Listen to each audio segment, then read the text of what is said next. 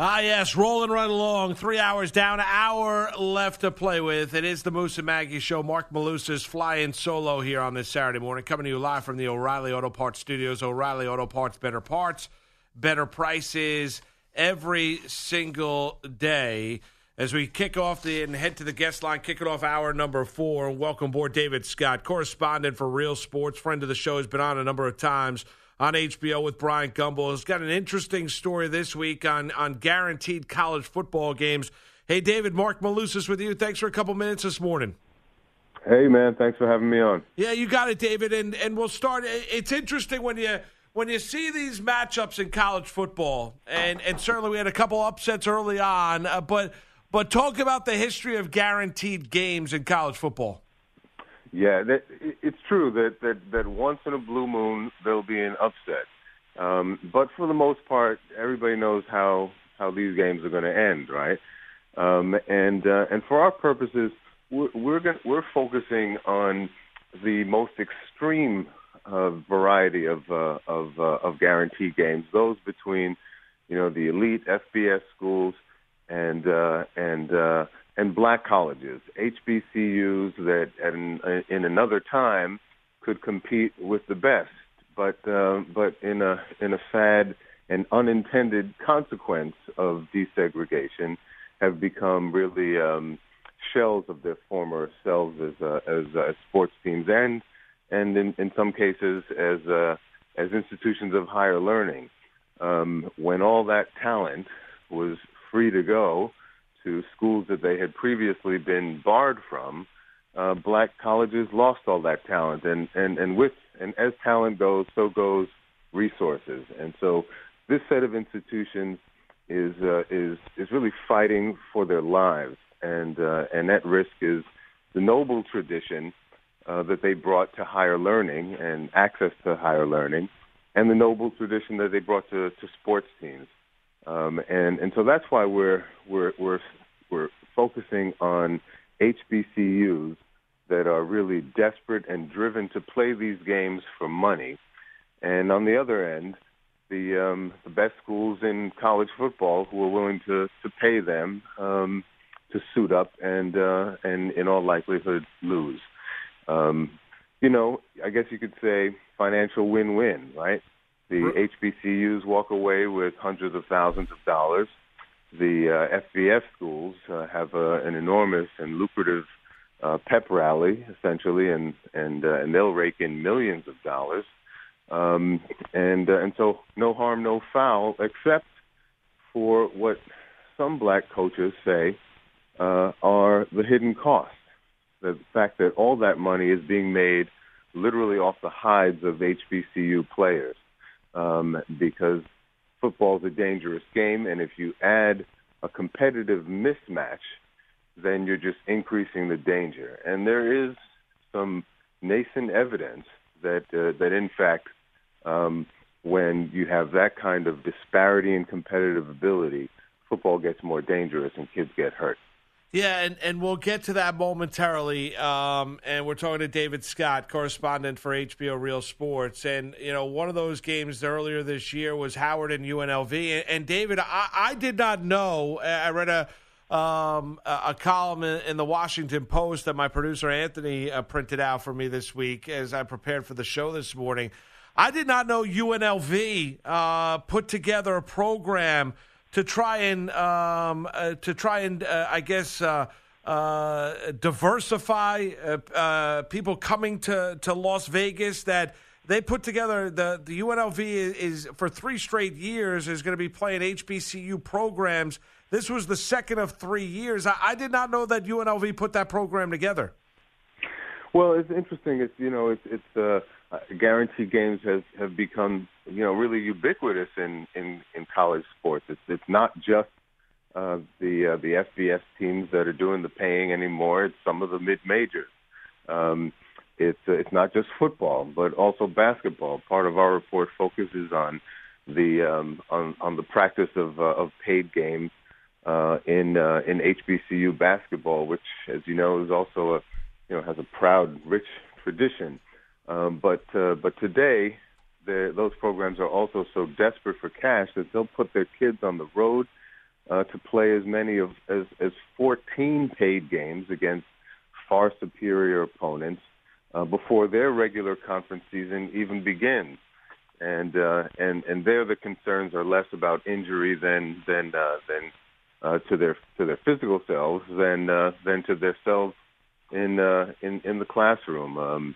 As you know, basketball graduation rates have been a concern for a long time. Sure. You put a kid on the road to play 14 games in 12 states, and you're not really concerned about education there.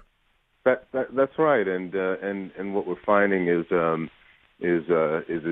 guaranteed games are actually contributing to physical harm in football and academic harm in basketball. Well, here's my question, David. From your reporting, does the HBCU programs? I know they're all different in the amount of money that is flowing through their respective program. Do they need these pay-for-play games? Do they need these type of mismatched games in order to pay for their other sports in the program? Absolutely. D1 sports are expensive. I mean, just the administration of a D1 program requires an army of staff to do reporting and compliance, and that's before you get to trainers and tutors and coaches and facilities and equipment and all that. So a college that's operating at the D1 level requires vast infrastructure. Some of the programs at the top of D1, they're $100 million businesses.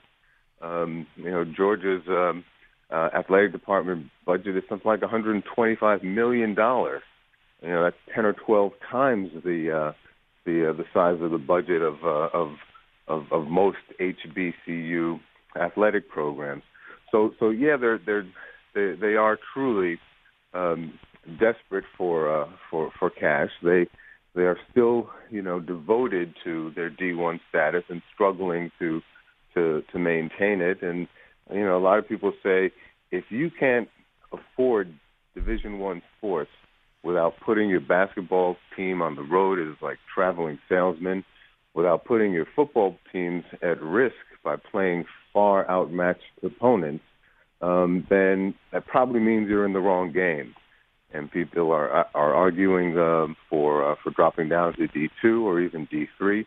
And in some cases, maybe some of these institutions have to face the prospect that their missions have now changed and they don't need to be in the sports game at all. And you mentioned it can have catastrophic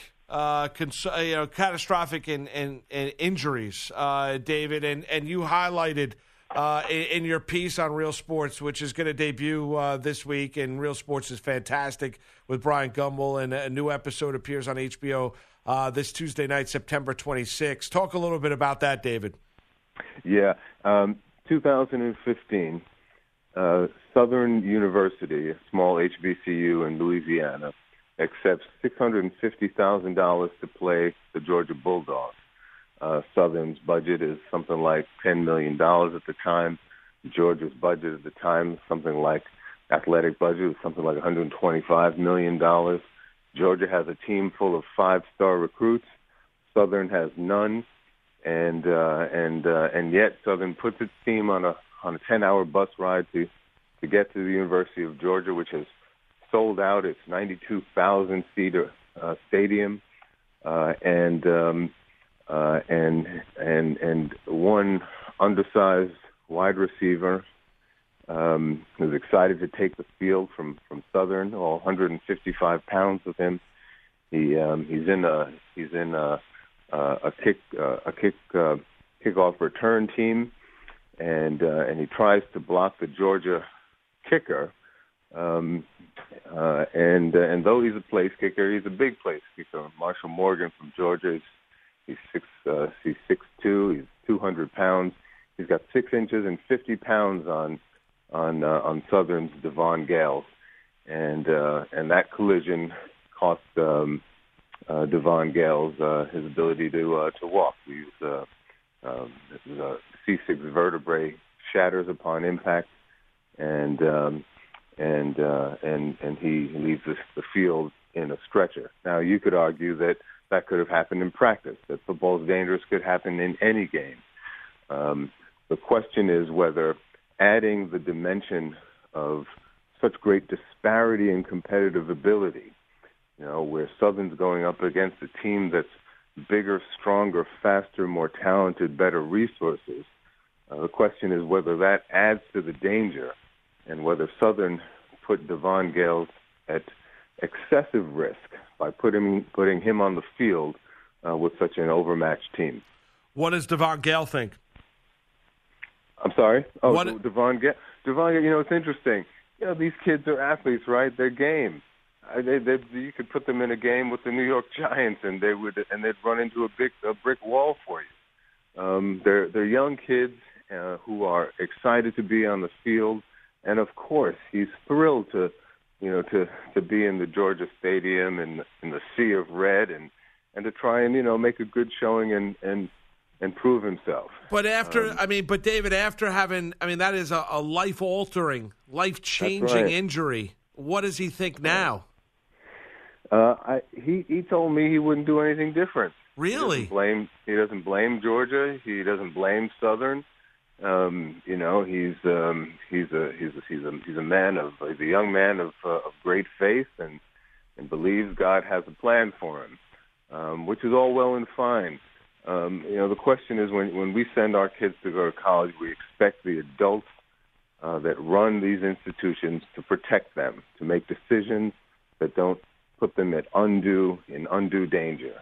And while Devon Gales and his family, in signing up for a football program, accept some risk, the question is, do they accept all the risk when they're being put up against opponents, against teams that are so far superior that you could argue they're really not in the same league. And because football is dangerous, you don't need to do anything to add to the danger. But for his part, he is a young man with no guile, with no grudge, and we'll see him in the piece, focusing on his long-term rehabilitation recovery. Dave. And listen, it's a wonderful piece. To wrap up our conversation here, David, and you do remarkable work. You really do, and this is just another another list in the great work that you do for Real Sports. What's the solution? What's the resolution here? The HBCU programs need the money to pay for it. It's obvious mismatches. You can look across the board, 76-0, 65-3. You had Georgia Southern losing to Penn State last week, 56. You go up and down. How does this get resolved? Where's the solution here? Yeah. Well, it's interesting, right? First of all, I think, we need the teams, the conferences, the NCAA to take some responsibility here. They're the ones in a position to do a definitive analysis of whether, in fact, injuries are more likely to happen in games with such mismatched opponents. They haven't done it. At least they haven't released any data that shines light on that question. And then parents, players, coaches can make more informed decisions about this. And then I think on the other side, HBCUs take on a special responsibility for the kids that enroll in their institutions. And so they have to decide, even in the absence of scientific evidence, whether they're prepared to put their kids at additional risk for money. The second most winningest coach in Black college history, Coach Billy Joe, who's a legend in college football, coached for 34 years, a member of 9 Halls of Fame. He's really the man on fire about this. And he says, look, HBCUs are still vitally needed for educational access. For sports access, not so much, right? Long gone are the days where the best African-American athletes were restricted to Black colleges. So maybe it's time to rethink the mission of those institutions, focus it more sharply on education, and not prioritize sports so much that they have to do things that put their athletes at risk of physical injury and academic failure. Great discourse, great conversation, and appreciate you bringing awareness to the topic. David Scott, correspondent for Real Sports on HBO with Brian Kumble. We'll be looking forward to Tuesday night when it debuts. The piece debuts on HBO, David, and appreciate a couple minutes this morning. Enjoy the rest of your weekend. Thanks very much. Listen, I hope you give me just 10 seconds to give a shout out to the guy who really developed the story for us, producer Josh Fine. He's been behind many of our very substantial investigative pieces, including the Qatar story we did in 2014, the IOC special we did last summer, and I just want everybody should know that this is very much a Josh Fine initiative, and he brings so much to the show. We appreciate him. No, that's well said, David. Last one on that topic. How long is a story? I know each and every individual story is a little bit different. How long do you work on it before it hits air? Good question. I mean, in this case, there hasn't been a lot done on the topic in very substantial terms. Everybody knows this practice goes on, but very few people know what's behind it, the kind of money that's generated, et cetera. So this required a lot of primary research. And it's been in the works for several months.